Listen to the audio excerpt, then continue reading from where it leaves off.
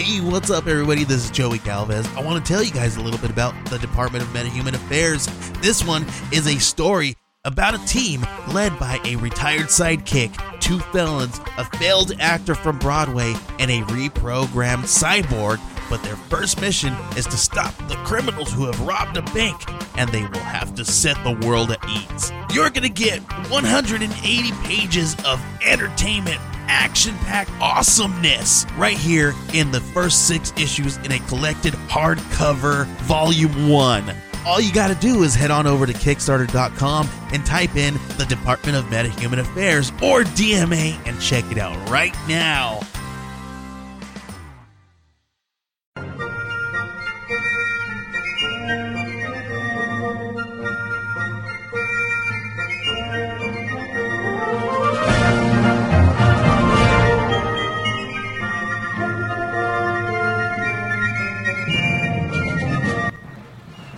Hello, friends.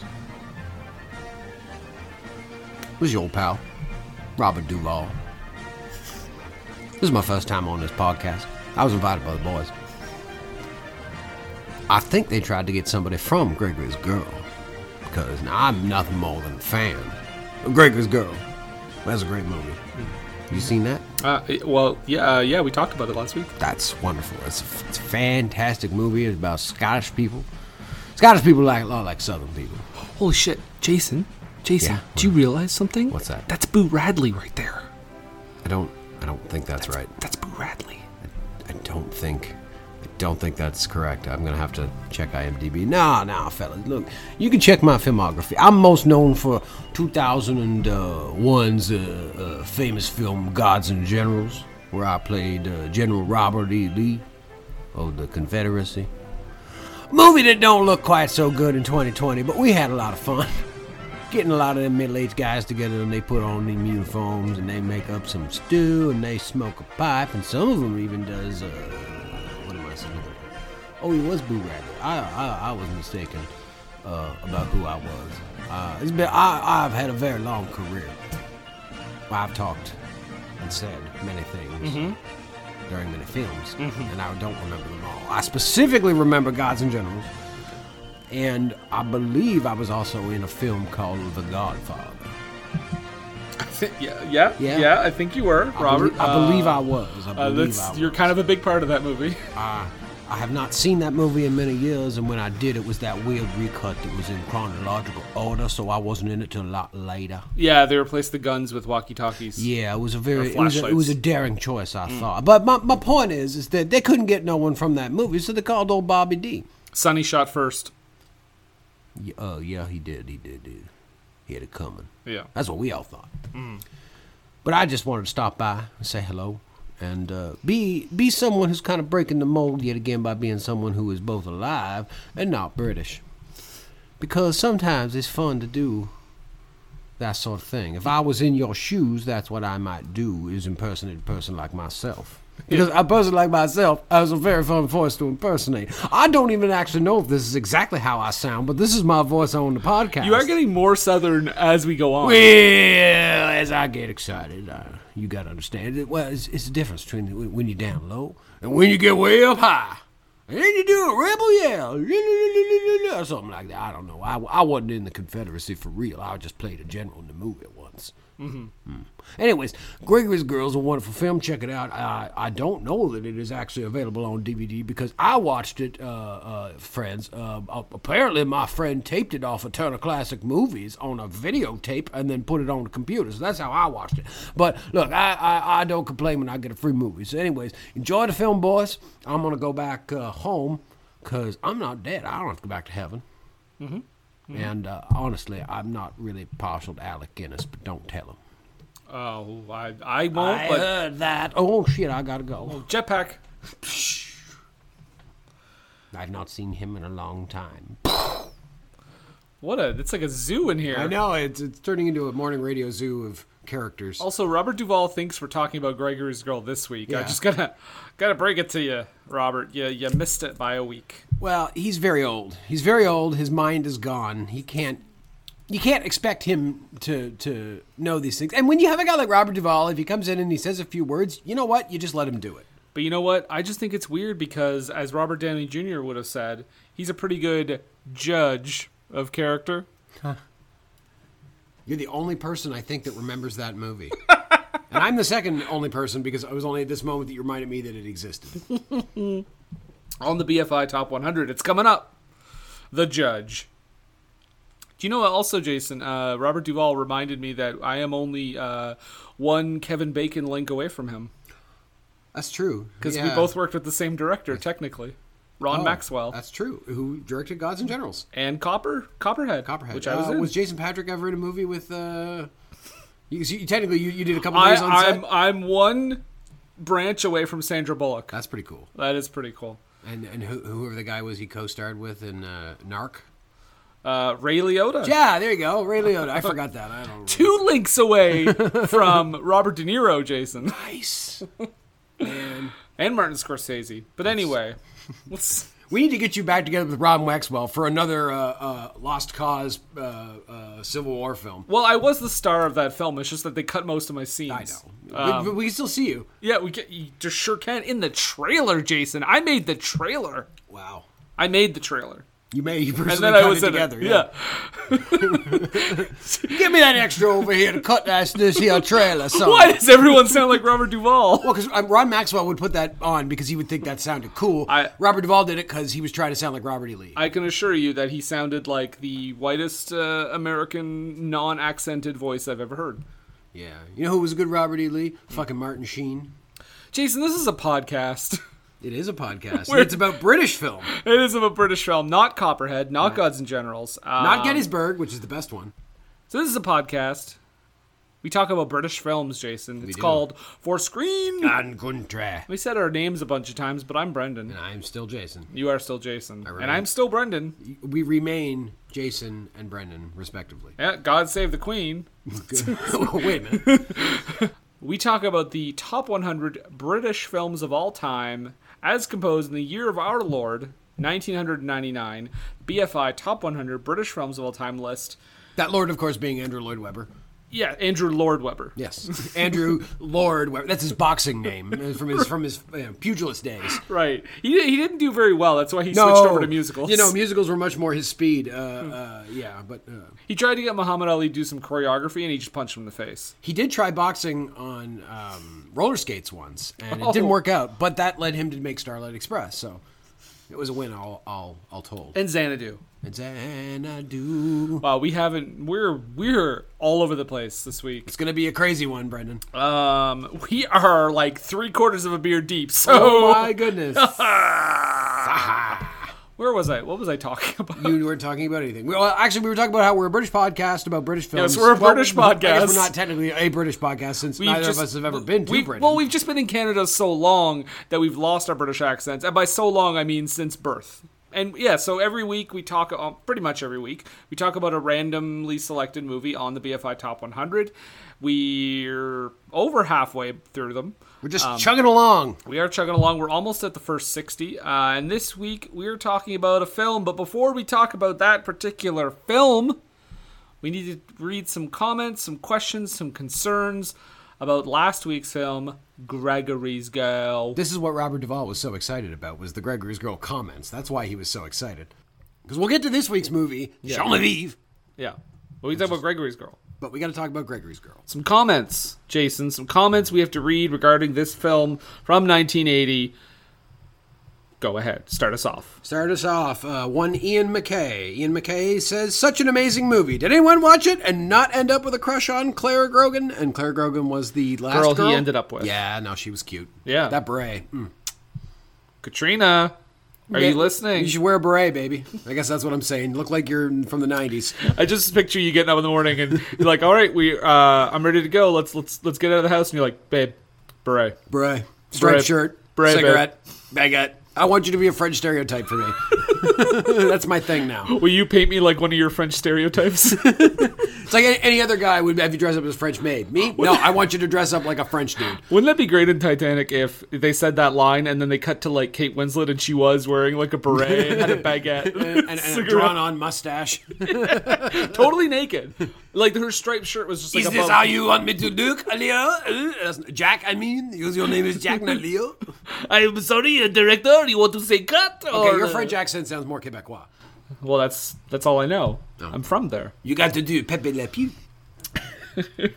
Yes, agreed. Claire Grogan, attractive young Absolutely. lady, and I can see if I watched this at the right age, I would feel some things. Okay, Andrew Littlefield. Still not going to do the joke. Okay, says very enjoyable. Although I had trouble understanding the accents, and I never got what the penguin was all about. Yeah, we talked about the penguin, didn't we? Yeah, we said. You should have listened to our episode. Take that. Wow, you're a bitch today. Which that's a mean thing to say because Andrew's written in lots of times. So either he just is a fan of our Twitter account or he did listen. So You're a little bit of a bitch today, Jason. ow, You're a I'm sassy. I gotta bring the energy. You see, my entire week is very low energy because I work retail. So I have to maintain a low amount of energy so I don't go fucking insane and murder people. But when I come here to the podcast, I get to let it out a little bit. And you always have delicious Budweiser. King of beers, brewed by our original process don't need from it. the choicest hops, rice, and best barley They malt brewed in Canada. They don't need it, Jason. Shut up. But yes, Andrew, that was a very enjoyable movie. I agree. The accents are a little tough. The Scottish accents, even in like, that movie we like in Scotland where the town conspires. Local Hero. Local Hero, yeah. Even in Local Hero, sometimes it's a little thick. Yeah. Now, see, you and I, Brendan, being of the generation we are, we grew up on Austin Powers, so our exposure to Scottish accents is almost exclusively Fat Bastard. Which you could argue is the most accurate depiction. It's pretty close. I mean, I trust Mike Myers to do an accurate accent because he grew up around that shit, so he knows. Right. Yeah, and of course his father in So I Married an Axe Murder, which I remember nothing else about that movie except him.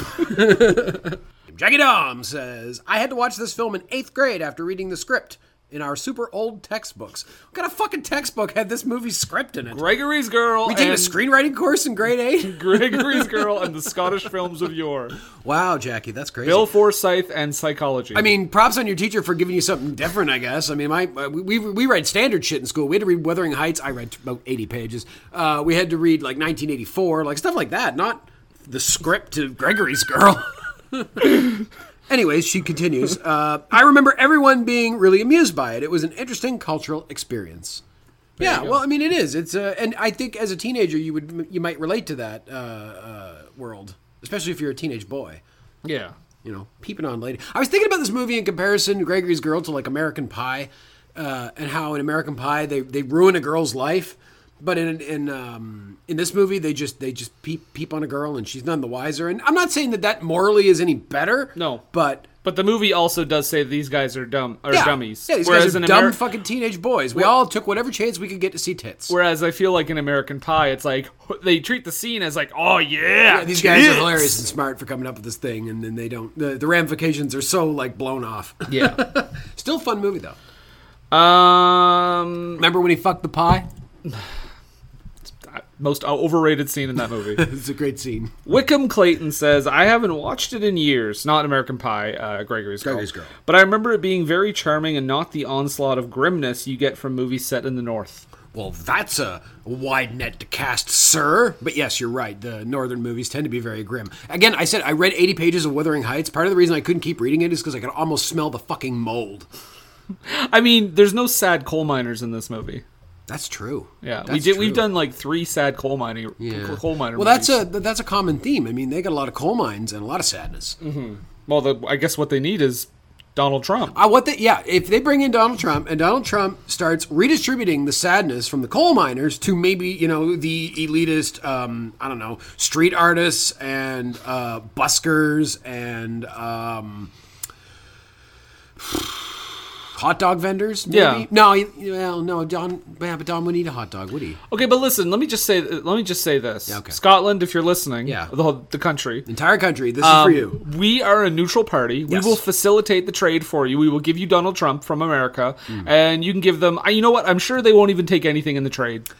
Is Billy Connolly still alive? We'll take Billy Connolly. Yeah, we'll take Billy Connolly for our fee, our finder's fee. Yes. America. And then you can send America, well, I mean, you can send them Nicola Sturgeon, who's the current head of the Scottish government, but Okay. she's like a Scottish separatist, so I don't know who would America separate from. You know what? That'd be fun. I want to see that. Let's do it. Yeah.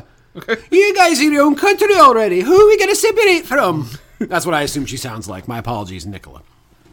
I hope that's her name. I hope I'm not totally fucking it up. She listens to this show, too. Well, she would. I mean, we talked about Gregory's Girl, which is like a national treasure.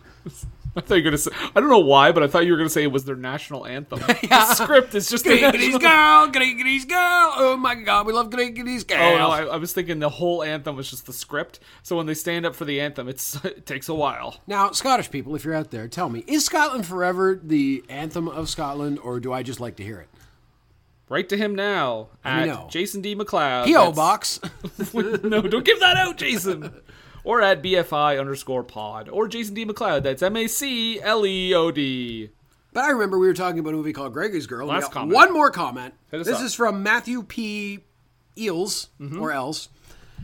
Matthew says, I've not seen it in well over 30 years. Nobody has. But I remember it well. Thank you. I wish it would pop up on one of the streaming services. I have. It's not out there. No. It's No, weird. We had to resort to more... Backdoor Arabian... means. Yeah. Backdoor Arabian channels. Yeah, I know a guy in Dubai. He runs a stall at the market. No. We got it through perfectly legal means. But yeah, no, it's not on a lot of it's not on any streaming services in Canada, as far as I know. Yeah, but it's a good deal. You got a hold of that 35mm print that we were able to watch. You can rent it, I think, but I don't think you can actually stream it for free anywhere. Yeah. What a shame. What a shame. Why doesn't the BFI... Hey, BFI, if you're listening, and you should be because you're probably working on your lawsuit against us, why don't you guys start like a streaming service of like the top 100 BFI films and then ones that you would then add to the canon of great British film and hire a nice diverse board of people and take a run at this and add in a bunch of movies. I want to see it. I mean, they do have a TV streaming app on Prime. They do have a channel on That's there. not what I fucking said, Brendan. I said BFI. I want you with government money, ideally. I don't know if it's a government thing. Listen, It's probably you not. wanted a full pizza. I just gave you a slice. Okay? Yeah, but I want a full pizza. Well, that's too bad. You don't get the full pizza. We have to share it. Well, then you can keep your fucking slice. Wow, you are Choosing Beggar. such a little bitch. See us on r/Choosing Beggars this Monday. I don't know what's going on anymore. It's a place that I sink far too much of my attention into. So let's just move on. Jason, let's move on. We're stretching this out as long as we possibly It's can. fun. We are going to talk about. We're going to make the comparison here. All right. This is our last thing we do. We compare this movie, which is number 30 on the BFI Top 100, to Pretty high. to number 30 on the AFI Top 100. You weren't kidding about the energy. And see which one wins out. Who wins the boxing match? Who wins the Uva Bowl versus Critic boxing match? Ooh. So we've got Gregory's Hope it's Girl not Rich Kianka because he'll get knocked the fuck out. I'm sad to say. versus number 30 on the AFI Top 100 is Apocalypse Now. Ooh, yeah.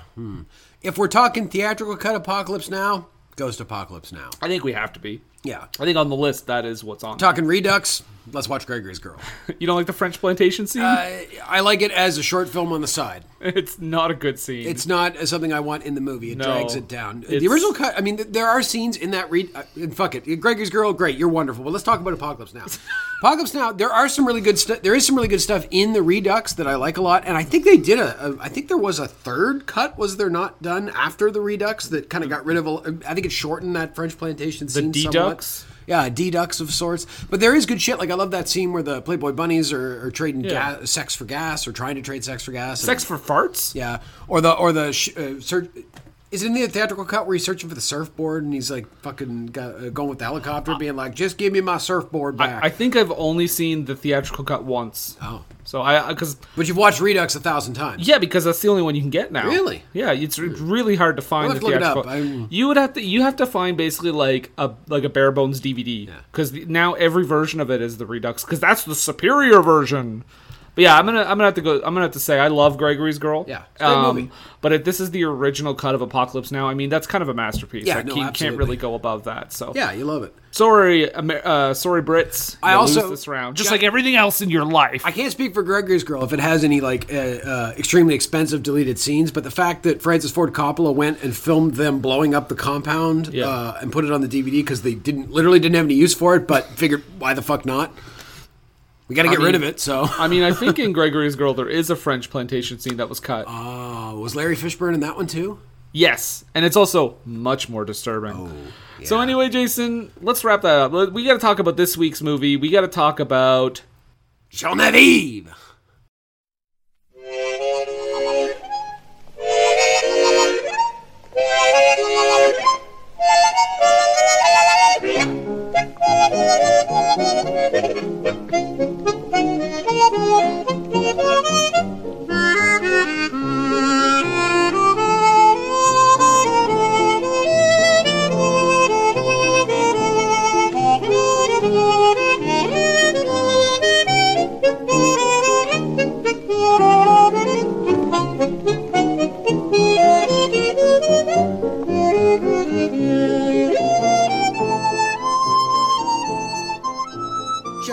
Genevieve. that's right. Oh, Genevieve. Oh, Genevieve, only 17. So before we get started, Brendan, I need to ask you. we need to say, do you want to say what we're talking about first? We'll get there. No, Okay. no, this We'll get- is vaguely relevant. This will explain to people what we're talking about. Okay. So I'm going to tell them what we're talking about because I am seizing the reins. This is a coup. Wow. So I'm in charge. I'm the captain now. So the film we are talking about this week, Brendan, is called. Why are you putting me in chains, Jason? This is a little over the top. Just hold still. Okay. The film we're watching this week is called Genevieve, 1953. Before, I guess when you heard this name, how much did you know about this movie? And if you knew nothing, what did you think, just based on that name, what this movie was? I knew there was a car in the poster, Okay. so I figured it was some sort of road movie. I didn't even know that. When I Okay. just saw the name Genevieve, I thought, like, this has got to be, like, some sort of French-inspired sex comedy romp. Because you told me it was a road trip movie, so I thought, oh, it's going to be some girl working her way across England. She's like a French girl doing her thing. It's going to be real hot. So And it's then like I saw it was 1953, and then I was like, well, okay, maybe it's not that, but it could be like an allegory to that. And then there's a fucking car called Genevieve. So you thought this was like an Alfie, like gender swap? Yeah, or something like that. Like, yeah, exactly. Some weird, like... What's it all about, Jenny? So instead, what I find is this weirdly... Sexual? No, not sexual. Just this prescient, I guess. Like, I feel like this is an early example of this type of movie, this type of road trip movie. A very small scale, Oh, yeah. grounded version of, like, and I'm sure we'll talk about stuff like It's a Mad, Mad, Mad World, or even something like The Cannonball Run a little bit. You said it like old people talk about Facebook. We're going to talk about the Cannonball Run and Cannonball Run is a great movie. and your Only God Forgives And the sequel, not so much. and your Drives. This is inspired Drive, right? Movie with Ryan Gosling. Absolutely, yeah. No, the McKim is the Albert Brooks role. Wait. Sure. Yeah, of course. So with that out of the way, okay, so this is a movie about a fucking car. You seem upset about No, that. I'm not upset about it. It threw me for a loop because it was totally, again, like I said, I was expecting some weird, sexy comedy, literally based on the name alone. That was it. I saw a girl's name, and maybe that says a lot about me, Brendan, but I immediately thought, ooh, sexy comedy. It does say a lot about you, Jason, and quite frankly, I'm a little bit ashamed of your, should be. of your behavior today. But that's neither here nor there. We're here to talk about Genevieve. In Brendan. 1953, number 86 Yes. on the list. And if it's bad, if it's no spoilers, but if it ends up being bad, Jason, we could say that we 86'd it off the list. I didn't think of that. Oh my God, you're so smart. I just thought of that now. Wow. But we're talking about Genevieve. This film stars a bunch of people we really haven't really talked about before. No. But is John Gregson plays Alan McKim. Dinah Sheridan is his wife, Wendy. Very put upon wife, Wendy. Kenneth Moore is Ambrose Claverhouse. Yeah, what a name. One of the best names in cinema. Kay Kendall, who I think might be my favorite part, is Rosalind. Mm-hmm. Rosalind. Reginald Beckwith is playing J.C. Callahan. And Joyce Grenfell as in a pretty terrific cameo is the hotel proprietress. Oh, yes. She was great. Yeah. So and is directed by Henry Cornelius, who I first was like, oh, that's a cool name. Don't think we talked about him before, but we have, because he also directed a little film we've talked about on this list called Passport to Pimlico. Oh, that guy. Yeah. Yeah, man. So Henry Cornelius, and there's your cast. And Jason, I noticed that you have a laser disc of the film on your lap there. Yeah, I've got. This is the Criterion issue of it. It is a 4-disc, 8-sided CEV with DTS audio, AC3, and Just keep reading those specs. it's got a commentary track by all the people. Okay, so it's a very quiet commentary track. It's very quiet. Can you? I mean, it looks like there's more profanity than I'm used to. But can you read the back of the Laserdisc case and what this movie is about? So it's like, in 1953, Genevieve is a goddamn car. Alan loves his car. It's a 1904. I forget what the make and model is of it, but you don't need to know that for the back of the box. Duroc period. or something? A Duroc, a Darude, I don't know. Sandstorm. Dude. And the thing that gives his life meaning, it seems, based on my reading of the movie, the only thing that gives his life meaning is the yearly rally where he gets to drive his 1904 classic automobile from London to Brighton, at the seaside. And not racing. Not racing, just a run to Brighton. Everybody drives their old ass cars to Brighton, trying to see. And here's the first thing about this movie is that all these guys remind me of the guys you see today, the dudes that are like in their like 60s, but they've got like a ponytail and a beard, and they have like a Pontiac Barracuda that they bought and they fixed up. And now they drive around in this Barracuda because it was the car they had when they were 17, and they're just trying to relive their glory days a bit. Like that's what these guys strike me like, because this takes place in 1953. This is a 1904 car. I mean, maybe Alan's a little young to have like grown up with this car, but like clearly this is like a retro thing for everybody in this movie. And that's actually a fun thing about an old movie is when an old movie is being retro, it can be hard to separate what is contemporary to the movie, like in terms of dress and how people act, to the people that are trying to act retro in the movie. Well, because we see like Ambrose at various times and Alan too wearing these kind of more old looking ridiculous costumes, and it's like, are they just dressed as you would dress in the 50s, or are they dressed like you would dress in 1904 to drive a car? I think that's obviously the case with most of them, but I was going to say my first experience with that was when I first saw Grease, because when I saw it at a young age, I knew it was in the 70s. Yes. I didn't know anything about the fact that it was taking place in the 50s, so I just thought, oh, is that the style in the 70s? Like, I had no idea. So, I mean, yeah, it is interesting to see an older era do a take on an older era. Yeah, you watch Back to the Future, set in the 80s, and they go back to the 50s. Yeah. And then of course, their take on 2015 is fun. Yeah. Well, I mean, they're not far off with Biff. Yeah, pretty much. So he's in love with his car, and I mean, this is a very, very basic plot, but what do we got here? So yeah, he basically has to convince his wife to go with him. His wife doesn't really want to go with him, but she always goes with him because she's a dutiful wife. But then he kind of presses her on it after Ambrose inserts himself into the situation, drinks his liquor, because Ambrose is an old buddy of the couple, right? They go way back. In fact, he introduced them at some point, and but he gets into it, and he's like, hey, if you don't want to go, I mean, you shouldn't have to go. Like, why? And then they kind of fight about it, and he's like, well, you don't have to go if you don't want to. And then she's like, well, of course I'm going to go. And so she goes along with him because she just wants to be the suffering wife, I guess, and play that role.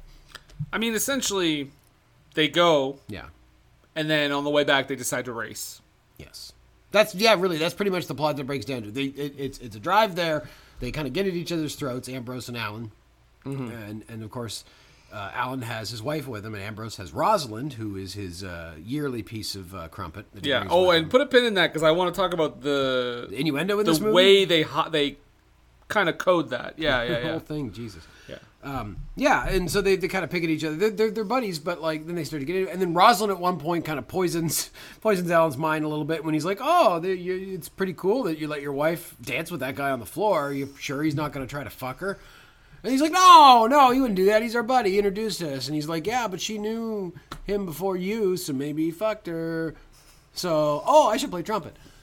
basically how that plays out. Wow, you just read the script. Yeah.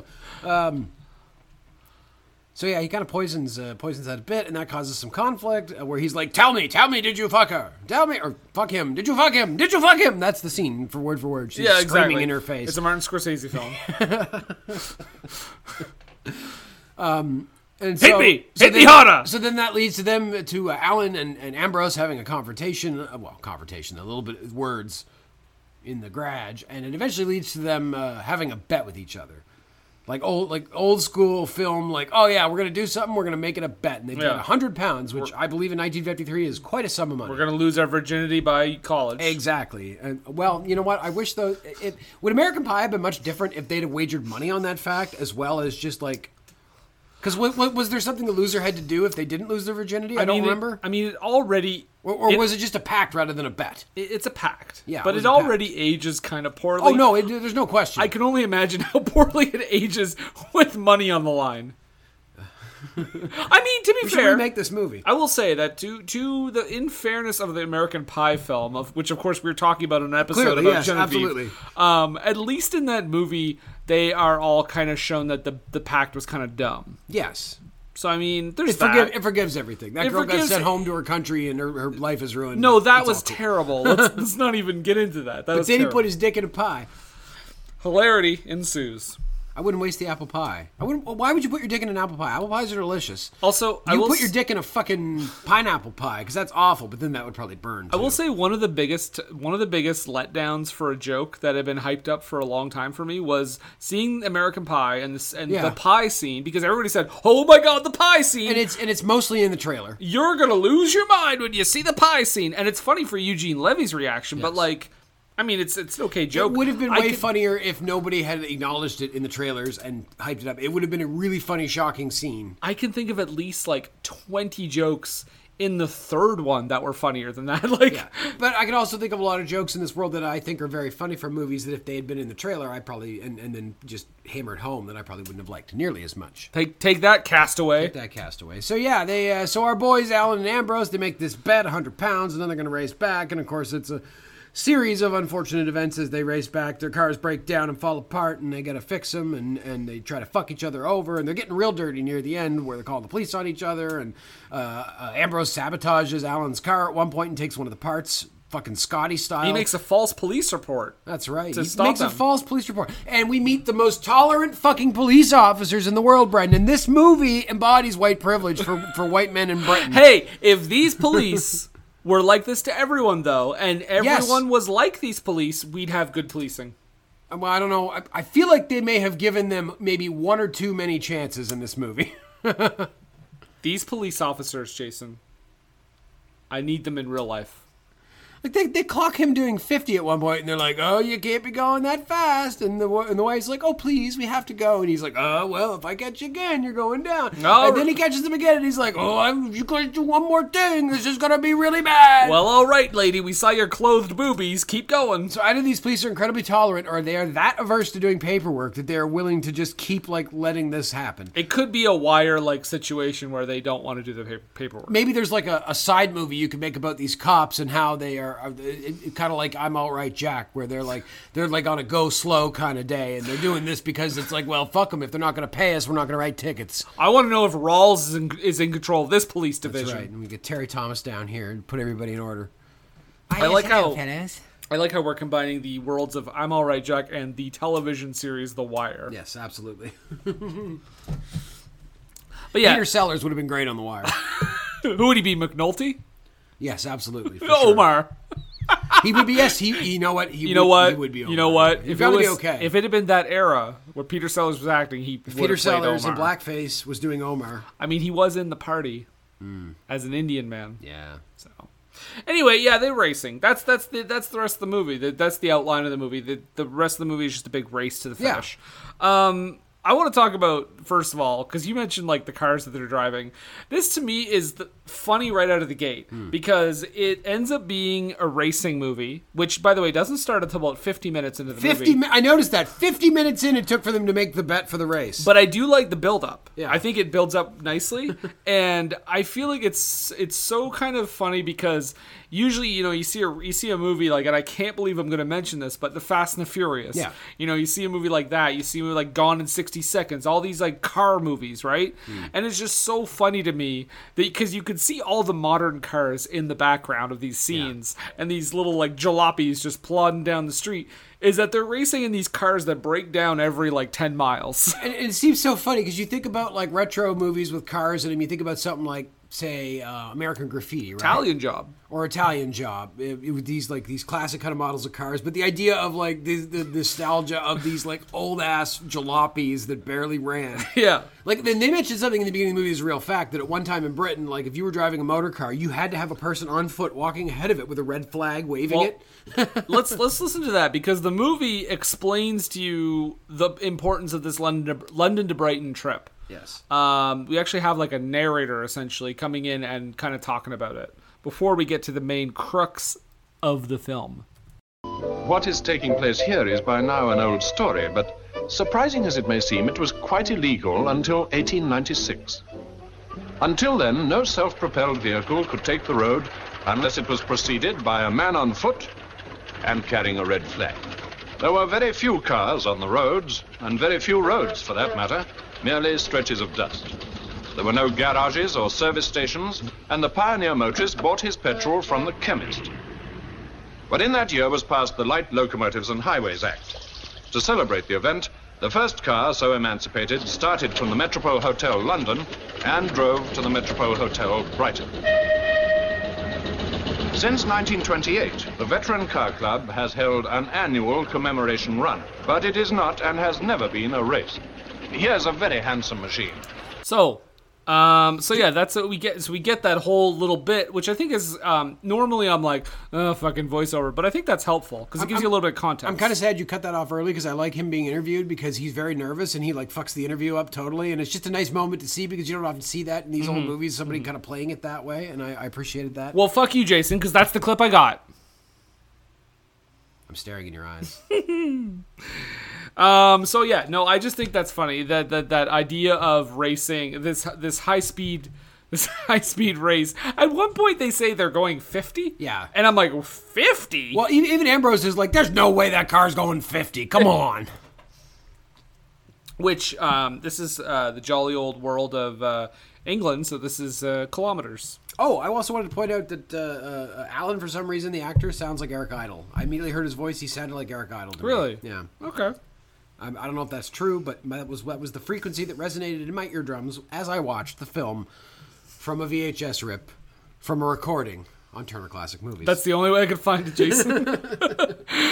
I noticed the TCM logo in the corner. I was like, well, this... As soon as I started it, I saw the waiver, and I'm like, this is a VHS rip. Nice. I noticed, I said, this is a hard-to-find one. But it's probably a better quality copy than if you found an actual VHS that it was put on. There are somehow clips on YouTube that are great quality. There is a Blu-ray somewhere, but okay. there just may not be a rip out there. It's like $100. Yeah. So sorry, Rank Studios. I'm not paying $100. You couldn't get the abridged 16mm version for us to watch? No, sorry, I'm not Quentin Tarantino. Star Wars in black and white with accompanying record. So I just want to mention too. So Henry Cornelius, the director of this movie, which sounds like a fake name. Maybe you take that up with corporate. Hank Korn. He should have called himself Hank Korn. Hank Korn.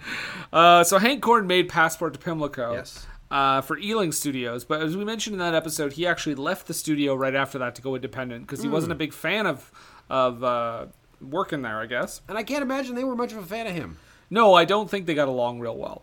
He did approach Michael Balcon, the legendary British producer, to make Genevieve for Ealing Studios.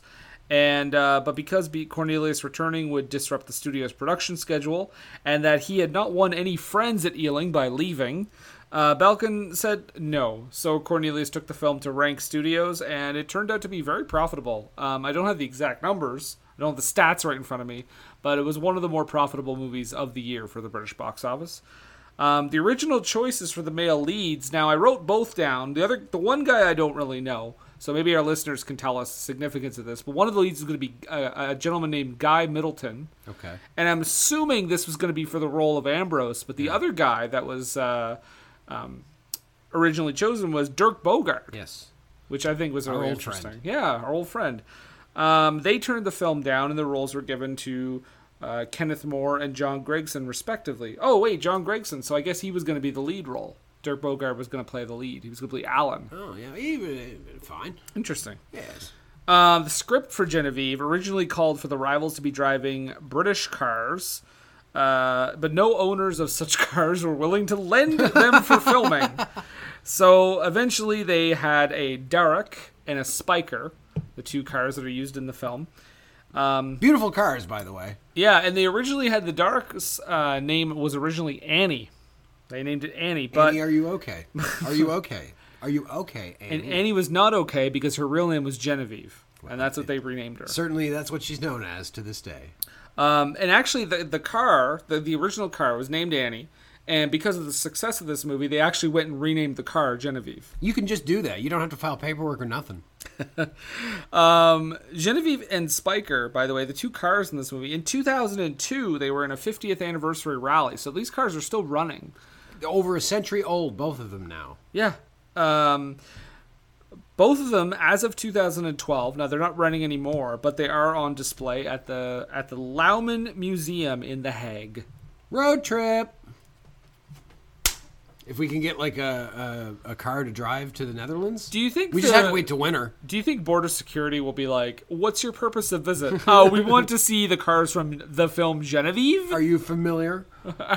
Do you know what I'm talking We about? just hand sir? them the fucking BFI list and point to the on there the one you struck out. Why is it struck out? Well, because we already watched it. That's why it's. Yeah. We just hand them a link to our Podbean website. We hand them a fucking mini disc with the episode on it. Well, that's This episode right now. I mean, that's the only way you can listen to this podcast. Yeah, mini if disc. you have mini discs. And thank you, folks, for subscribing to our Patreon and getting the mini disc delivered to your house. Guys, G.I. Joe Rise of Cobra was so prescient. You know what? You know what's wonderful, Brendan, is that if we were a more popular podcast, we would probably have to make that mini disc because it would become a running bit amongst our thousands upon thousands upon thousands of What fans. do you mean if? But I feel like our fans are savvy enough that they're past that. They don't need a fucking mini disc of our show. I mean, my dad, if you're out there, Dad, you might, just to say you have one. I know you probably don't know what a mini disc is, and I don't blame you, because who does? I mean, if anyone knows how I can get my hands on a mini disc, please let me know, because I want a mini disc. Yeah. I'm just saying. Mini discs were great. It's funny, Brendan, and I don't know if I've mentioned this before on this podcast, but I love to say this. Growing up, I had a kind of a group of 4 best friends, and 3 of them had mini disc players. 3 of them.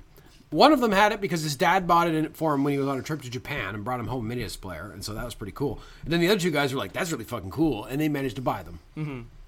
And I always felt left out because I did not. I had an MP3 player, Brendan, but it only had 64 megabytes of capacity, so I could only store about an hour's worth of music on it. Only. Well, that wasn't very much back then, was it? It's not very much now. It wasn't. It was 1 CD back then, barely. Yeah. I couldn't listen to the wall. I had to listen to half the wall. The wah. Exactly. Or the ooh. Ooh. Oh. You're like, you know, if I want Crocodile Rock, I got to drop Saturday Night's All Right for Fighting, and I don't know how I feel about that. That's fucking right. It Jason- was a tough time. What movie were we talking about? Genevieve. All right, yes. 1953 is Genevieve. We need to get back on this. You mentioned their argument near the beginning. Losing the names now. Alan and his Wendy. wife? Wendy. Wendy, yeah. Because this, to me, was one of the most realistic scenes in the entire movie. It's almost kitchen sink drama territory, Brandon. Genevieve, Genevieve. you want to ride with me? You're going to stop going around with that black fella. Oh, this isn't A Taste of Honey. Oh. Oh, right. But let's listen to a little bit of their interaction. So just to set this up, this is near the beginning of the film. And Ambrose has kind of entered the fray. And he's very touchy, handsy with Alan's wife, Wendy. And she tells him that she basically doesn't want to go on this trip, this London to Brighton thing. She thinks it's kind of silly. And Alan walks in and cue the confusion. Oh, I say, that smells delicious. Wasn't very much. Well, you know me, just across the bread. Any sherry? Help yourself. How's the advertising business? Ah, tedious. But lucrative. You have one, Wendy? Thanks. Who's the lucky girl this year? One, Rosalind Peters. She's a model. Oh, what does she model? Well, Oh, don't tell me, I can guess. she says they're wearing the same thing in sweaters this year. She seems very interested in vintage cars. Wait until she's bounced all the way to Brighton and back. Bounced? My Spiker doesn't bounce. It flows. You don't seem very excited about the rally, if I may say so. Not exactly beside myself. If I didn't know you better, I'd say your enthusiasm was on the wane. Oh, Ambrose, the whole thing's so silly. Oh, steady on, old girl. The London Brighton's silly. Well, it is. It's childish and a bore. Does Alan know you feel like that about it? No, of course not. I couldn't possibly tell him. Couldn't possibly tell me what. Nothing. Well, tell me. No, it's nothing. Ambrose is staying to lunch. Brown or white? What couldn't you possibly tell me? The fact is, old boy, there's a spot of treachery in our midst. Wendy says... Ambrose. Wendy says the London Brighton is a bore. Ambrose, I think you're foul. Does that mean you don't want to go? No, of course I'll go. You don't have to go, you know, if you don't want to. I don't? Well, frankly, children, this is beyond me. Is there something you'd rather do instead?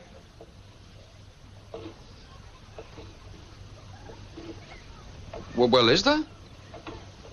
Now, just remember, will you? I didn't bring this up, and I didn't want to talk about it, but as it happens, Tanya's having a party tomorrow. I'm having a party, too. You, Alan, The Rosalind? one weekend in the year that you know is important to me, and you'd rather go to Well, a... of course I'd rather go to a party. Does that make me abnormal or something? I just love how, and that's just the start of it, because then later on she's like, they're going back and forth, right? They're passive aggressively arguing. Yeah. And she says like, oh, fine, I'll go. And he's like, no, I'm not going because you don't want to go. And then she finds that he got her like a bonnet. Yeah. And she gets very excited. People are very excited about hats in this movie. I mean, back in the day, man, if you wanted to get to a woman's heart, you gave her a goddamn hat. And then, Loved them. And then later on too, when they're driving, when they're going to Brighton, they have a moment where he says, if you want to turn around, I get it. And she says, no, I don't want to. He's like, are you sure? No, I don't want to. Are you sure? Well, you know what? Fine, I do. Oh, but do you? Yeah. But this, come She on. calls his bluff. Yeah, and it's like, yes, that's a realistic Very realistic, couples argument. absolutely. Yeah. So I mean, in a movie that's pretty silly overall. But and that also is so derivative of, or directly attributed to the British politeness, and to in Canadians we have that too, where it's like nobody wants to just outright say what they want. They just want to pretend like, it's like, oh no, whatever you want to do, in the hopes that you can just manipulate them into being like, no, let's do what you want to do. Are you sure? Yeah, absolutely. Oh well, I guess that's what we'll do then. What I want to do. I wonder if that's why whenever I see a Canadian film with a character that's supposed to be like aggressive or making decisions on their own, I'm like, I don't buy it. Feels weird. Yeah, it feels very weird. All right, well, By the way, question for you. Yeah. In history, across the board. Okay, hold All on. time. Let me just. Okay, I'm in. Ready? You got everything locked and loaded? Yes. Favorite Ambrose? Dean. Oh, interesting. Very good. I was going to say Burnside, the general in the Civil War, Union general, who popularized the facial hair now known as sideburns. You would say that. Yeah. Good old Ambrose Burnside. Look him up. And I'll go with my wrestling reference. Got it in. You got it. But I think this is the second week in a row where we have a movie in which the female characters are shown to be much smarter than the males. Yeah, and also the little bit of female liberation in this movie I can point out to you, a specific moment. Okay. Because she, first of all, she walks in the room. Now, when you into say the kitchen. she, you're talking about Wendy? Wendy, yes. Okay. Wendy walks into the kitchen. Number one, she's wearing pants. Mm-hmm. So there we go, number one. Number two, when the subject of meal comes up, she says, proper lunch or proper dinner? And he thinks for a second, goes, proper dinner. That means he got a choice. He could have a proper lunch or a proper dinner. That was a new thing. She just didn't have to make him a proper lunch and a proper dinner. He had to choose. Mm-hmm. Go women. Making advances in 1953. You Things go, are getting girl. better. It's hard to believe it's getting better. I mean, damn, you gotta respect that. All the time. Oh, yeah. The little things. Yeah. The little things. The ladies making lunch for you. I mean, Gregory's Girl has the ups on this by 27 years. Do you love it as much when your lady makes you lunch or supper as I do when my lady makes me my supper? I mean, sure. It's the best. Yeah. It's the best. I'm a terrible cook, so we split the duties evenly. Well, we split them too, but we often will alternate. Like if one's working, the other one will cook. But man, when I have a dinner made for me, it is the best. Ladies, Well, I'm married, so don't be saying ladies. Jason's available. No, I am not. He's a single man. He's That's my ring. I'm tapping on the microphone. he's waiting for your calls. Please, no calls. They will be blocked. Call him up. 506 4. Unless you've got a couch that was used on the Tonight Show in 1976, don't you dare call me. Oh, I never know what you're talking about. So Probably stinks like cigarettes. Anyways, let's move on. yeah, so I wanted to. Okay, so I just wanted to say that the women in this movie appear to be much smarter than the men. And Rosalind, of course. Well, you wanted to mention Rosalind. What a minx. Oh, she's fantastic. She's fantastic. She's her own independent woman in 1953. She's coming and hanging out with a dude. And what's really funny is that Ambrose, the best friend character. I'm now just picturing Dean Ambrose in this movie, so thank you. You're for welcome. That's who I pictured every time they said his name. But Ambrose, the best friend character, says that he has this girl Rosalind, and he says like, "Oh, are you fond of her?" And he's like, "Oh, she's a woman in the broadest sense. Like she's." That's what a he great says. line. I don't even know what that means. I don't know know in the broadest sense. but I assumed it meant she was like the best. Yeah. And then he says, is she keen about you? And he's like, oh, she's chomping at the bit, basically. And then you get the sense that that's not the case. I get the sense that every single year, Ambrose brings a lady with him and tries desperately to fuck this lady. Well, But he never has success. Shall we listen to that here? Let's listen to let's listen to this innuendo-laced scene and see if we can parse it out. Yeah, let's un-1953 this shit. This is a scene where Ambrose is dancing with Wendy, while Alan is being told has just been told by Rosalind, like, oh, you should keep an eye on your lady. This is the poisoning of his mind. Yes. What do you think of Rosalind, eh? I think she's terrific, really. I'll tell you something, Wendy.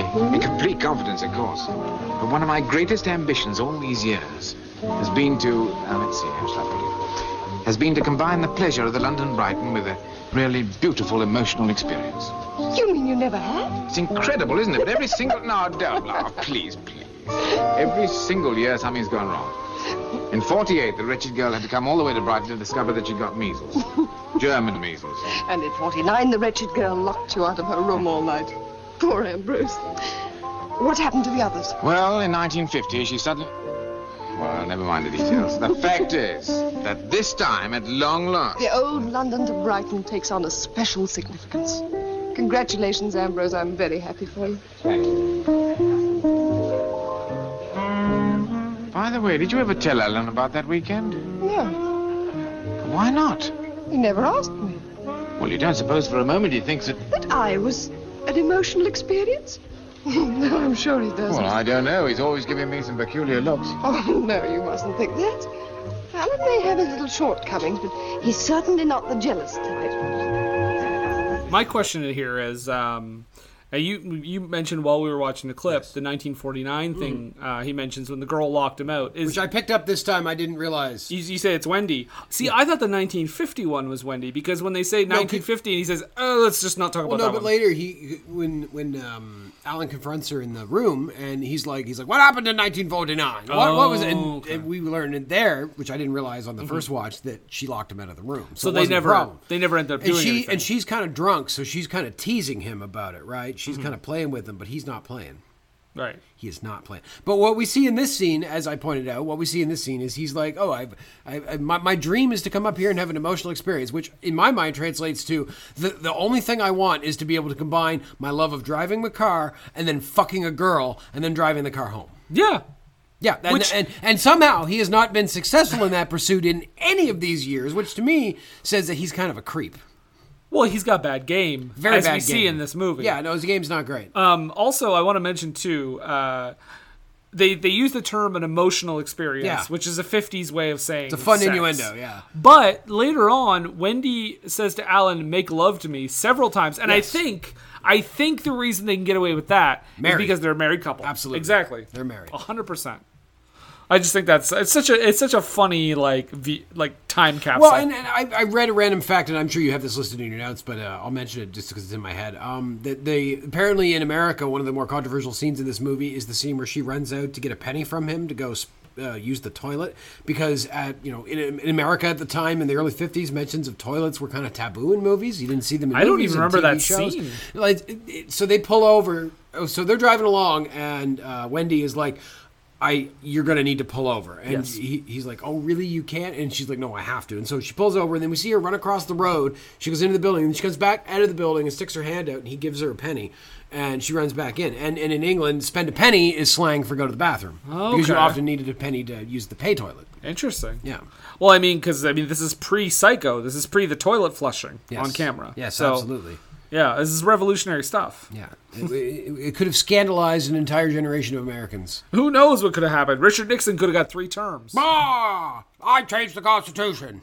Blah! Because of the film Genevieve. I'm a vampire. Blah! Vampire Nixon. Blah!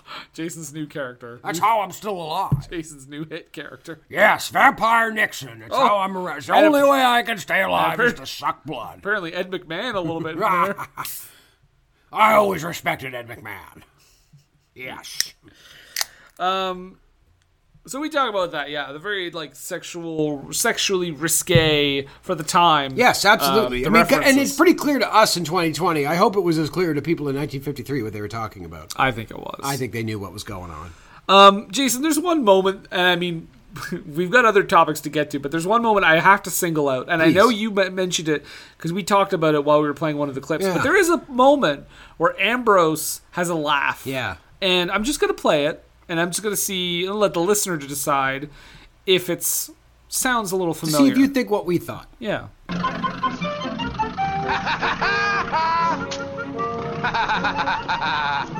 So I mean, that is clearly, at least to me, and probably and to you, I know, Absolutely, 100%. Woody Woodpecker. Yeah, that was a Woody Woodpecker laugh for sure. Right? And Woody Woodpecker had started in 1940. Yes. So this is prior to this film. Yeah. So I think this movie is referencing Woody Woodpecker. And I feel like Woody Woodpecker probably was something that made its way to England. If you were alive in 1953 and remember Woody Woodpecker in England, let us know, you ancient person who's... Congratulations on loading podcasts up, because not everybody your age is willing to take the time to learn how to do this. And I thank you. There's too many old people that don't want to even try. And I respect you, the 75-year-old person that is listening to this podcast, for doing so.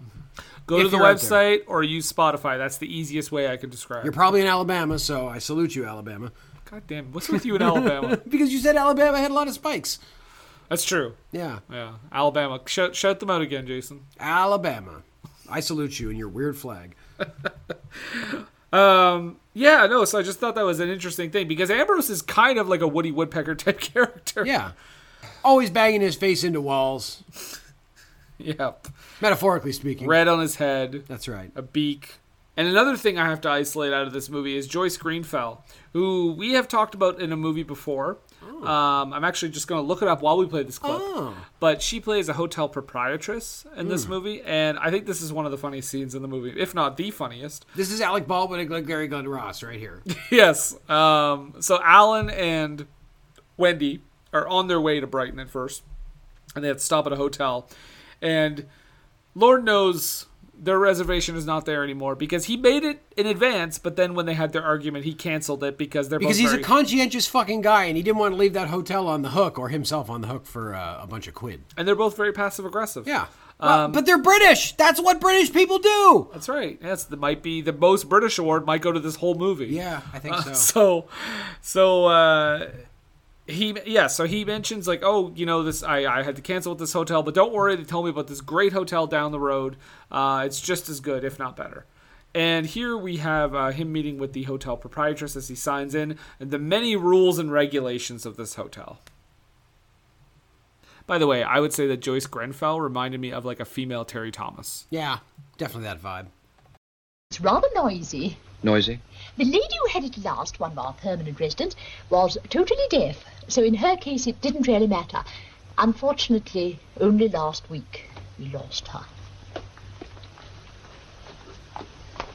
You see, it's really very... Well, I'm sure it will do very well. Well, it's very close. Oh, that's all right. Which floor, please? It's number 57 on the 5th. Mr. and Mrs. McKim. Yes, that's right. Is there a lift? Oh, no, I'm afraid we have no lift. Is there someone who can give me a hand with these? I'm so sorry, the hall porter's just having his supper, but you can leave him there if you like. I think I can manage. Is the bath near our room, please? No, both the bathrooms are on the second floor landing. The second. Yes, you'll see them on your way up. And when you want to take a bath, would you be so kind as to sign the little book you'll find just inside the bathroom door? Sign right now. Oh, I'm so sorry, but hot water is provided only in the afternoons between 2:30 and 6. There's no hot water? Yes, hot water is provided in the afternoons between 2:30 and 6. Darling, I think we'd better go up. But this is preposterous. Do I have to sign the book in order to have a cold bath? Well, the rule simply says that hot water is provided. You mean I can't even have a cold bath? Wendy, please. I'm very sorry, but I did not make the rules. But then who did? Oh, never mind. I don't want to know. No one's ever complained before. Are they Americans?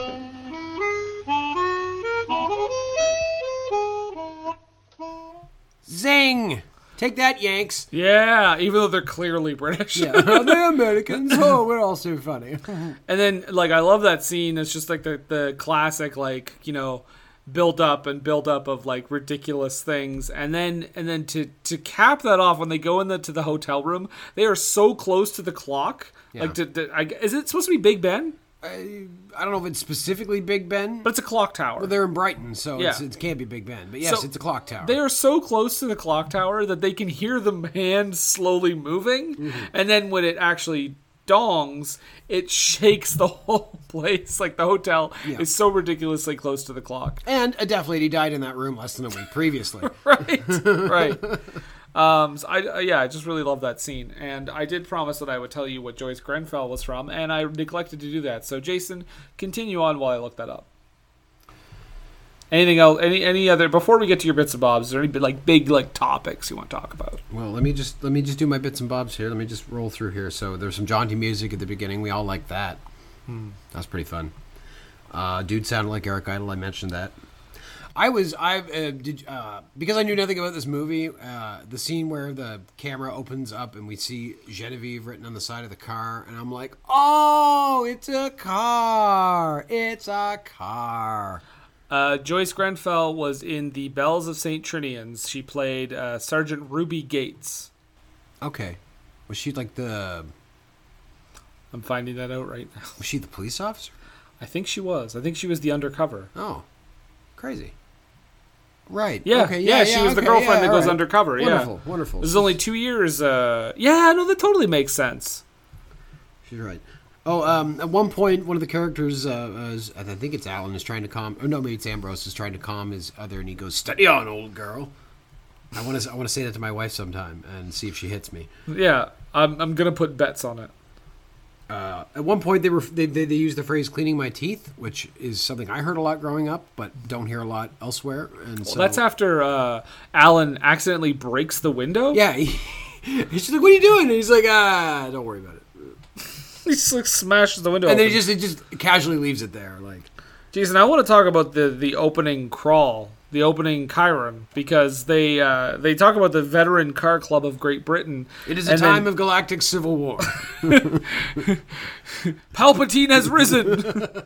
And the opening Chiron says, any resemblance between the deportment of our characters and any club members is emphatically denied by the Veteran Car Club of Great Britain. It's funny even in the beginning, because it's like, yeah, it's a real Monty Python and the Holy Grail opening credits. But it's funny because it's like from what I've read about this movie, they could never say that the Veteran Car Club of Great Britain would endorse a race. So they had to be like, no, there's no racing in this movie, not by the Car Club. This is a total thing that would never happen. Continuing the bits and bobs. Yes. Such tiny beds. A married couple sleeping in a tiny bed together like that. That's crazy. I mean, that's what they did back then, Brendan. But I know. We both have bigger beds, right?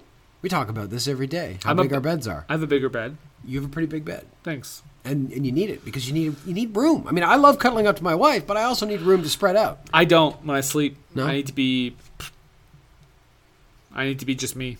You just need to be just you. So Yeah. you need that space. I don't like cuddling at night. I can't sleep. Understandable. It Yeah. gets kind of hot, but I like feeling my wife against me. And if I don't want her there, I'll just push her off. Mm-hmm. Just fucking Right just, off. Just jam her into the fucking wall.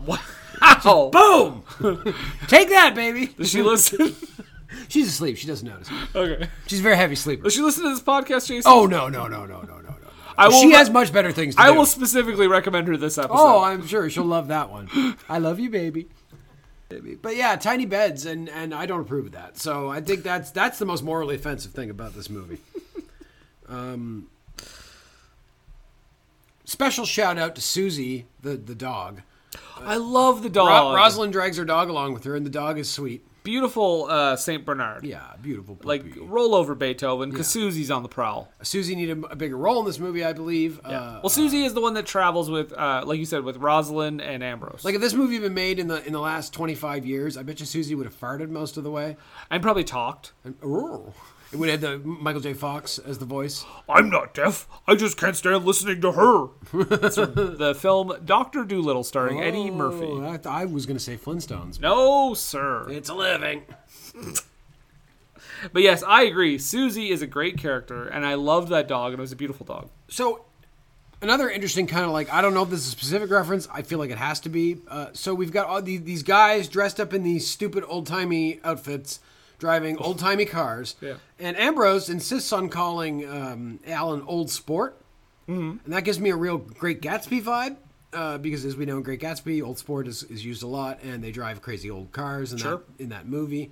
I don't know if in the book they specifically drive cars. I haven't read it. I haven't read or seen the movie. Do you know Hunter S. Thompson said that he typed that book out? Like he copied that book and typed it on a typewriter just so he'd know what greatness felt like. Was the actor Benicio del Toro watching? I hope so. Okay. Not the character he plays. You're doing a good job typing, man. That's some good shit. And that's just Benicio. That's not his character. Yeah, no, he's just like, Dr. Gonzo. Man, Hunter Thompson, you could sure type. I believe that was his campaign slogan. And in Benicio del Toro's mind, that's what Hunter S. Thompson was most famous for. Typist. His typist abilities, yeah. This movie's like Cannonball Run for people pretending to be upper-class twits. Okay. Brendan, you have not seen Cannonball Run. No. I recommend you do, and the reason I recommend you do is because Cannonball Run is one of those kind of cultural movies of the time. It features a lot of contemporary celebrities, specifically like Burt Reynolds and Dom DeLuise is in there, and I think Jackie Chan shows up in the movie. Maybe that's two. He's in one of them anyways. Okay. And it's about this race across the country, and it's just an excuse for comedy and celebrity cameos, and it's very much of the 70s, and so. To you and to all the fans of British movies out there, check out the American film Cannonball Run. Well, the only reference point I have for that movie is I know Burt Reynolds and Dom DeLuise are in it. Mm-hmm. The only other thing I know is the joke from a Celebrity Jeopardy sketch from Saturday Night Live when he said, when the clue was, this movie proves that yes, cannonballs can run. Burt, you might want to ring in on this one. Cannonball Run, I believe, is also one of the movies that popularized the post-credit blooper reel. Oh. Or not post-credit, but like during the credits blooper reel. And correct me if I'm wrong, but I remember for some reason in the middle of the Anchorman blooper reel, they threw in a blooper from like Smokey and the Bandit 2 or something.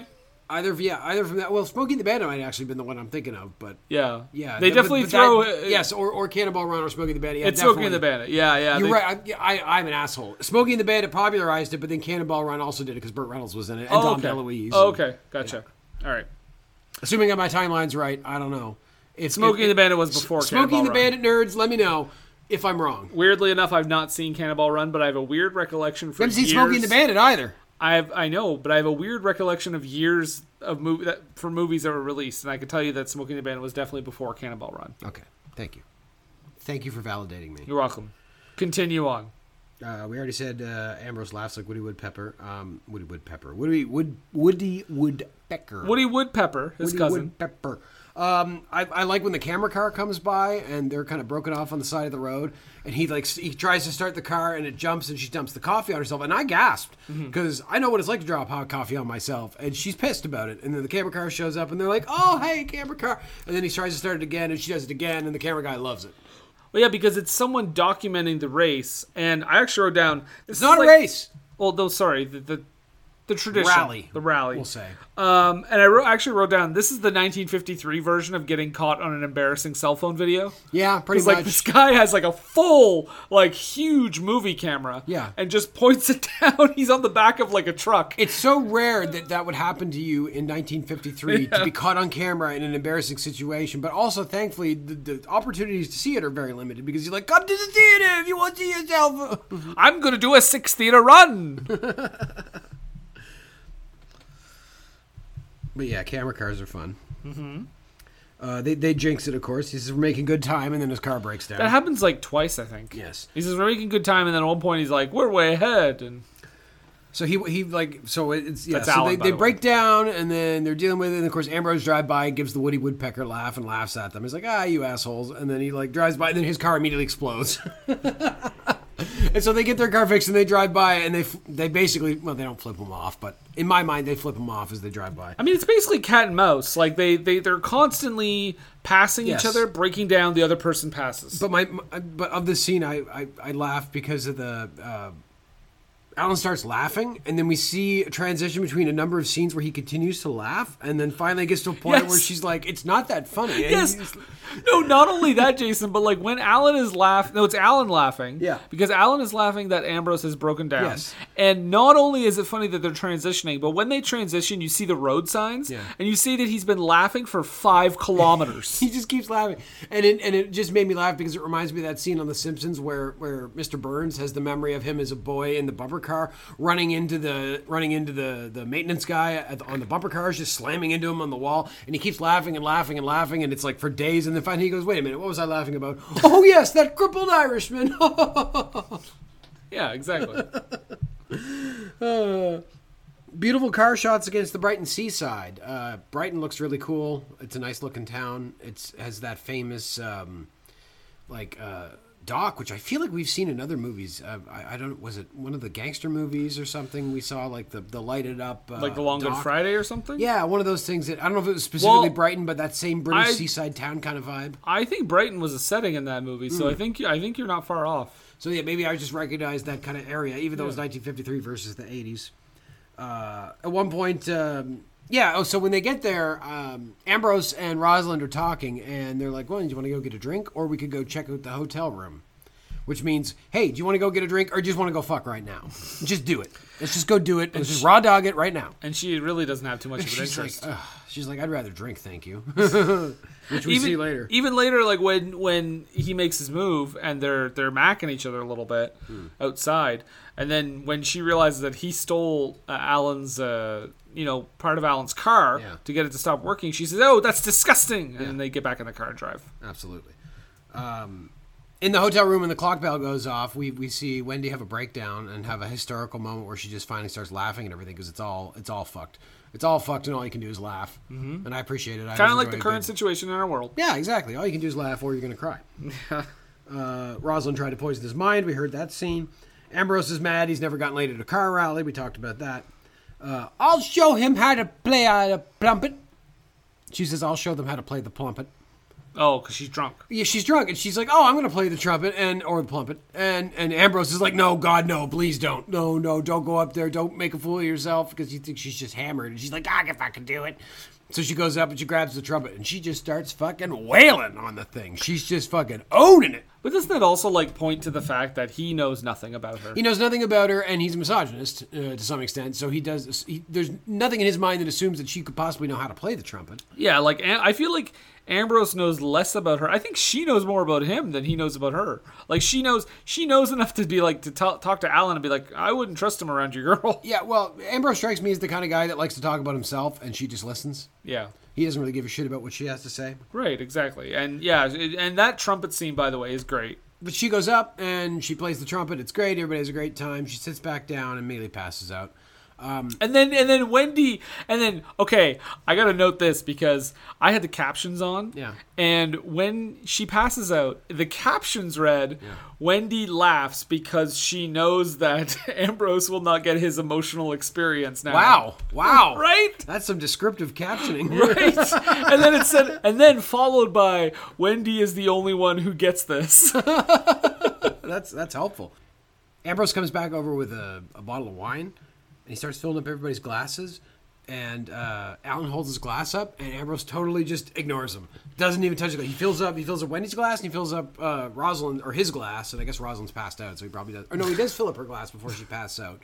He doesn't fill up Alan's glass, and I think that just compounds Alan's jealousy. Like, he's like, oh, this is a slight to me. Yeah, I didn't even notice that, and then, you know what, it kind of calls back to the scene near the beginning of the movie where Ambrose bursts in the scene and has some sherry with Wendy. And then when Alan goes to take a drink after, there's none left. Yeah. So I think he's always getting left out. He feels like a third wheel, even though this is his wife. Yes. And to the movie's credit, they don't support his view. No. They're like, Alan's just being silly and jealous. Yeah, exactly. His reasons for the jealousy are pretty silly. Yeah. So 50 minutes into the movie, they make the bet. It's for £100. And they get ready to go. Rosalind is quite hungover to the point where she's wearing glasses. And that's when, is that when he's encouraging, let's have a few drinks before we go? And he's like, no, we're going to do this. Let's fucking do this. And he's like, oh, you go ahead. We'll have a few drinks and we'll catch up to you. Ambrose tells them, like, you go ahead, get a head start. We're just going to have a couple of brews and have some hair of the dog and breakfast, and then we'll be along. We'll take our time. We don't need to worry about it because we're going to beat your ass. We've got no problem defeating you. Assholes. Yeah. So they get a head start, but then they get pulled over because they're going so fast, and that's when Rosalind uses her womanly charms to get out of the ticket. Yeah. Wait. Is it? Are you sure? Or not Rosalind? Sorry, Wendy. Wendy uses. Yeah, you're talking about Alan and Wendy Alan get and pulled Wendy. over. Yes. Wendy uses her womanly charms to get out of the ticket, and those tolerant police let them. And that's when they say you're going 50 miles an hour. And Yeah. I'm like, nope. It's like they were going pretty fast, but I don't think they were going 50. Even 50 kilometers, no. That car would be like Scotty would be in the back of there going, "You gotta think it, Captain. She's gonna fly about the Thames." Yeah, I sabotaged the car like Scotty in Star Trek 3 when he took the parts out of the Excelsior to sabotage the transwarp drive so the Kirk and company could get away so they could resurrect Spock on the Genesis planet and bring him back to Vulcan where they could put McCoy's Katra back into Spock's head, but instead they have to go get some whales. Well, obviously, Jason, we both know extensively about that. Yeah, I mean, that's just, that is canon. Yeah. That is on the board. What goes on inside their heads? I forget why I wrote that down. Oh, is that the men or the women? I forget who's talking about that. What goes on inside their heads? Actually, cars and the other thing. Right. He says, what's going on inside their heads? It's cars and the other thing. And she's like, well, my husband only thinks about the car. Well, actually, you know what? Let's listen to that scene before we go any further. Because there's a scene here where they nearly come to blows at this point. Yes. And the most telling dialogue is the stuff between Rosalind and Wendy. Yes. I tell you straight off, that's the most disgusting trick I've ever known a man to play. Which trick?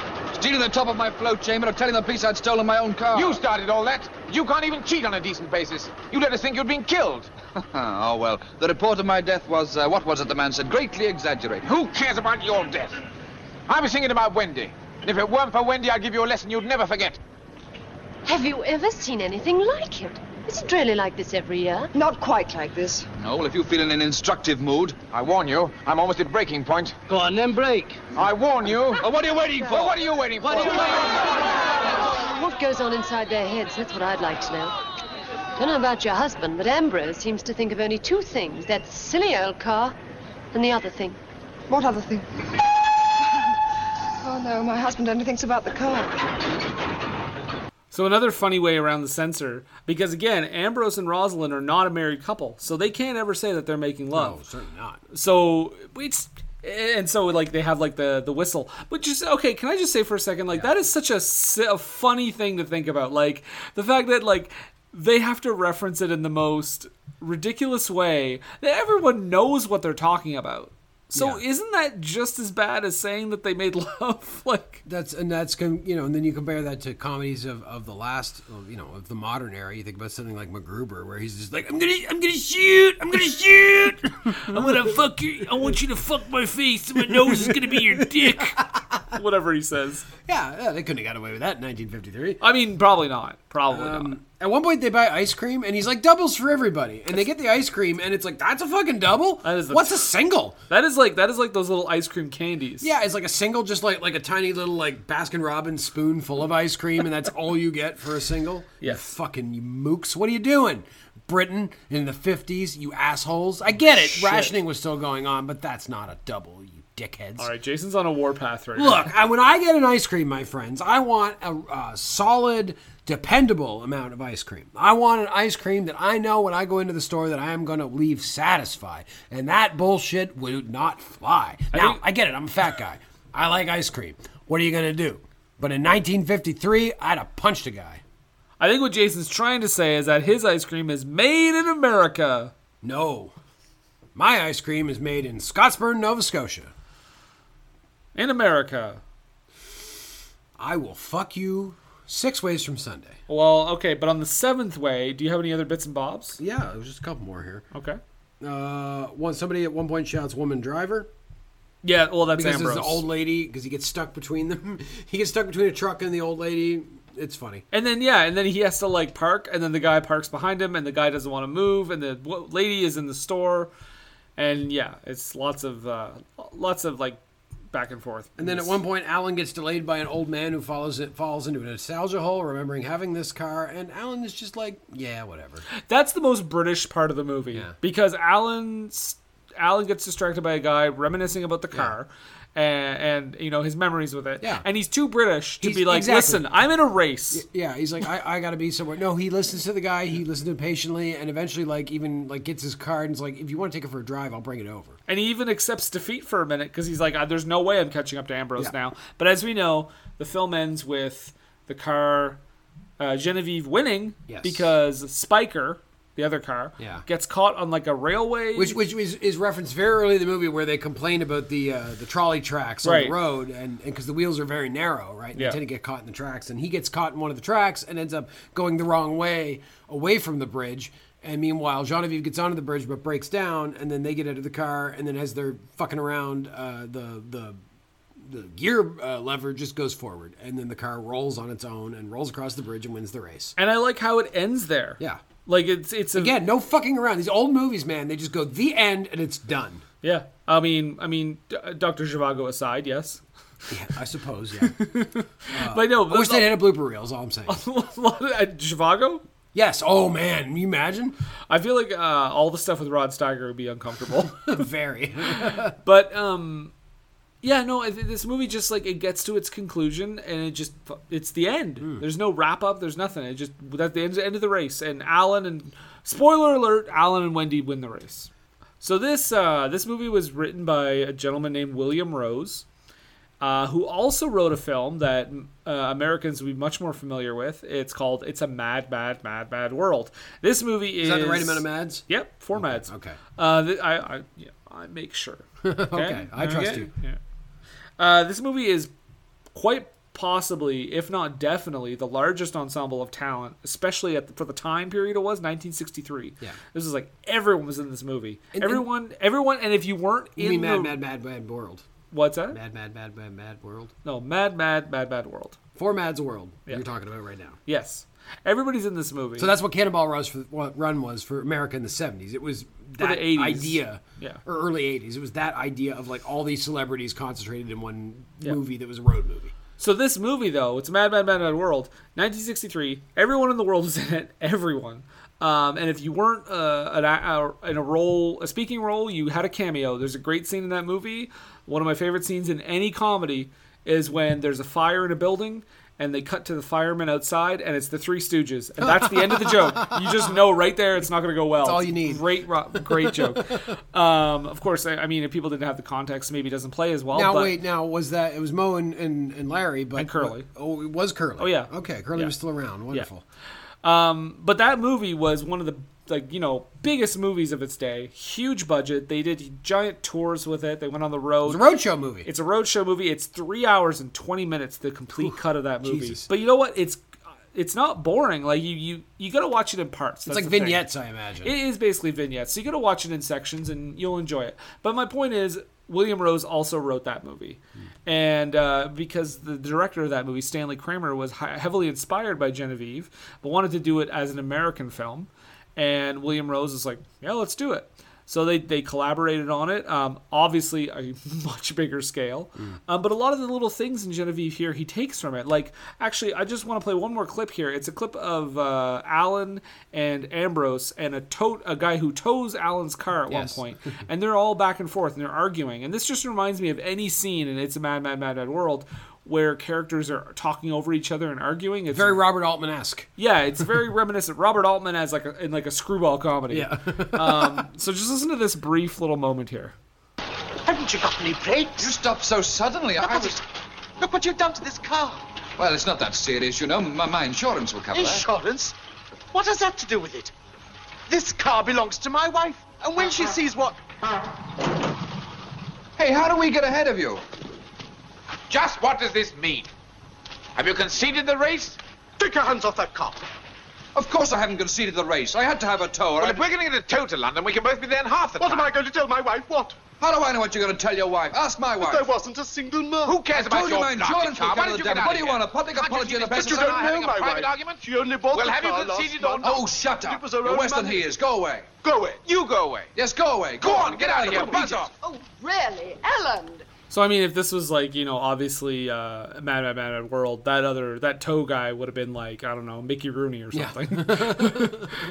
So, yeah. So, I mean, that's just like an example. So this movie, I mean, you could argue at least for the inspiration side or the influence side, it influences one of the biggest American films of the 60s. Yeah, and eventually influences one of the biggest American films of the 2000s, Rat Race.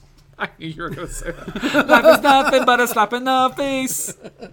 Featuring one of the biggest bands in existence, Smash Mouth. Oh, classic. Yeah. Oh my God, it's Smash Mouth. Even when I watched that, shortly after it came out, I was like, okay. That movie still makes me laugh, just the very idea that there was a Klaus Barbie museum. Hey, you know what? The Butcher of Lion. Rat Race is underrated. Yeah. It's a funny... It's a silly movie. Ridiculous, dumb movie. And John Cleese is in it. And Rowan Atkinson. I'm weaning. Okay, we had to stop talking about He was doing the Andy Kaufman thing in that one. Yeah, I don't have any other bits and bobs, so let's talk about how it goes to the Oscars, Jason. Goodness me. It is nominated for 2 awards. Does not win anything, but is nominated for DOSE Awards. Yeah. Is nominated for Best Music Score of a Dramatic or Comedy Picture. That's the name of the award at the time. I mean, the score was cool, but it wasn't the thing that stood out to me about this movie. It goes to a film called Lily.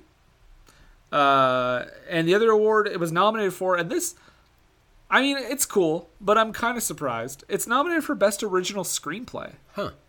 There's some fun dialogue in there. I mean, yeah, sure. I mean, I'm not saying it's not deserved. It's just surprising to me. The winner that year was On the Waterfront. Ah. Yes. Tough crowd. At the BAFTAs, it is nominated for Best British Actor for Kenneth More.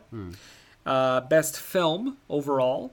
And it does win, though. It does win Best British Film at the BAFTAs. Nice. Yeah. Genevieve was critically reviewed by Bosley Crowther, who we've talked about before a little bit for the New York Times. Great name. Oh, one of the best names of all time. He gave the movie a very positive review. He said, on the strength of the current mania that some restless people have for automobiles of ancient vintage, what are fondly called veteran cars, a British producer-director, Henry Cornelius, has made a film that may cautiously be recommended as one of the funniest farce comedies in years. So is this like American Graffiti for people in the 50s? Basically is what this boils down to. It's the car movie. Probably a lot less depressing. Yeah. I mean, American Graffiti does have that weird chyron at the end where they're like, so-and-so died in Vietnam. I guess American Graffiti, I guess a better example would be as if it was actually set in like the 1900s and it was about like teenagers driving cars at that time. Right. It seems unlikely because you had to have been a rich teenager to do that. See, and I thought before watching this movie, because I knew about the car aspect. Yeah. And I knew that there was kind of a race thing in the Mad Mad World. I thought it was actually like a piece that took place in like 1904. So when they showed all the modern cars, I was like, oh, interesting. Yeah. No, not what I expected. This movie cost £115,000 was the budget. And I don't have like great box office numbers, but I can tell you the U.S. rentals were $560,000. All right. It did well. It made some money. And I know in Britain it was like the number 3 or 4 movie of the year. Crazy. Yeah. One last thing I need to say about this movie, by the way, we haven't mentioned yet. It's in color. It's a 1953 Yes. movie. It's in color, and it's quite lovely. It's really the colors look nice. Even though this was a version we watched that wasn't like a Blu-ray restored version, it still looked pretty cool. And I was afraid because it was on Turner Classic Movies that it was a colorized movie, so I looked it up to make sure, and no, it was colorized from the start. So That's good. It was because it didn't look like a colorized movie in the same way the colorized movies like the skin tones look better and everything. Well, so. I can't watch black and white movies, Jason. They're worse than anything else. Yeah, and you've been known to colorize them on your own if they're not available in a Yes. colorized version. And I've seen those versions, and you make some very weird choices as far as the coloring goes. I mean, I think I made Birth of a Nation not racist anymore. You certainly made a valiant effort at it. Listen, I can only do with what I've got. I can't wait to see your take on Triumph of the Will. Well, let's just say it's in the works, and it is not going well. Jason Genevieve, number 86 on the list. How do you feel about this movie? That's fun. Yeah, It's a fun movie. Yeah. It's a bit light and fluffy, maybe compared to some of the other things we've watched, but it's a fun movie, and it's fun as a prototype for all those other movies we talked about. It's a cool thing to watch and to see the roots. Put it on the box. It's a cool thing to watch. A cool thing to watch. You could say it. Jason McLeod for Screen and Country. Do you think now between the two Henry Cornelius films, do you prefer this or Passport to Pimlico? Passport to Pimlico for sure. Okay. That's a good movie. I like the conceit of that. This is neat, but like I think other movies have eventually done this concept better. But yeah, this movie is important for kind of the trail it blazed. Well, and that's an argument to be made too, right? Like we could talk about movies that, like you said, trailblazers, but we can also talk about like what movie took that and kind of improved upon it. And I think It's a Mad, Mad, Mad, Mad World kind of did that. I think that's a better version of this movie. I mean, that movie is obviously more silly. I think this movie has a lot more almost nuance than people give it credit for, especially between Alan and Wendy. Like, I think their relationship is very realistic and not what you would expect maybe in a movie like this. See, the road movie, of course, if we remember, Brendan, was perfected in the Alfonso Cuarón Spanish film Y tu mama tambien, where two teenage boys take a MILF on a road trip and fuck her. I've not seen that. No, I don't think I've seen that. It's a good movie. Yeah, I know. Based on your description, I wasn't expecting you to say that, but yeah. No, it's a good movie. Okay. He's a good director. Yeah, no, I agree. I think this is a fun movie. I'm also there with you for Passport to Pimlico. I think that is a better movie. If you hold the gun to my head, pick a Henry Cornelius movie, because you never know when that's going to happen, Jason. It's a real possibility, especially in 2020. Especially in New Brunswick. Yes. In New Brunswick, there's a lot of Henry Cornelius fans and haters that are roaming the streets in gangs at all times. Yeah, it's a real epidemic here. Yeah. When COVID happened, I was actually like, well, at least we don't have the Henry Cornelius gangs That's right. anymore. We don't have the Henry Cornelius problem we've had for many years in this town. Right. They clean that up real quick. Because thankfully the Henry Cornelius gangs were not anti-maskers. That was something. They were wearing masks and social distancing. They were doing something. They cleared out of the street very quickly. Yeah. What is going on? All right. Take care of the Henry Cornelius gang's Mayor Mike O'Brien. But now, Jason, we come to a very special time on the show where we roll the dice and we find out, with that dice roll, what movie, what number on the BFI Top 100 Best British Films of All Time list that we are going to talk about next week. And we are getting close to the first 60. Yeah.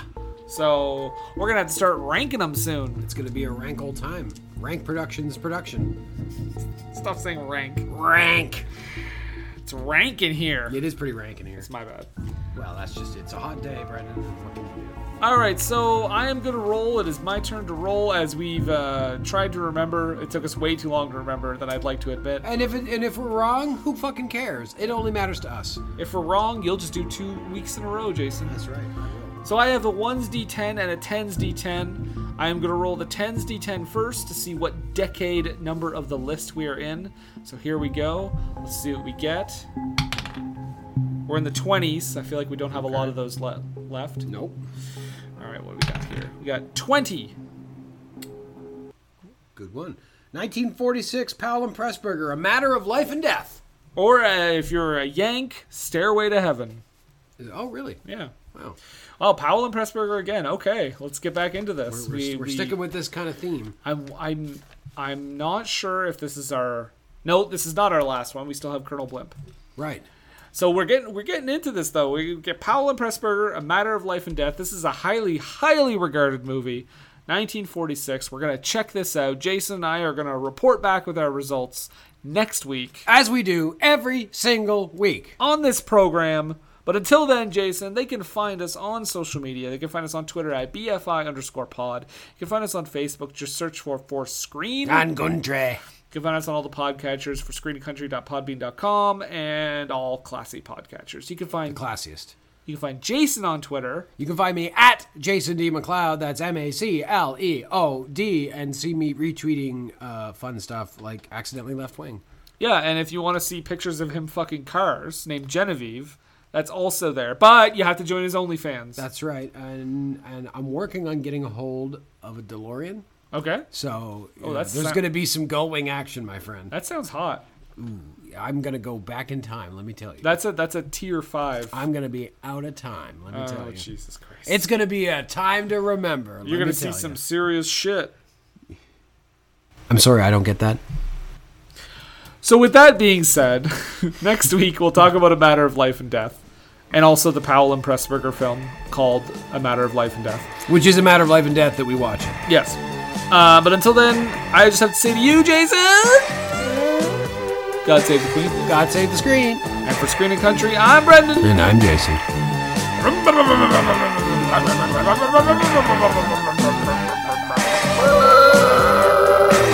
in my car, I feel safest of all. I can lock all my doors. It's the only way.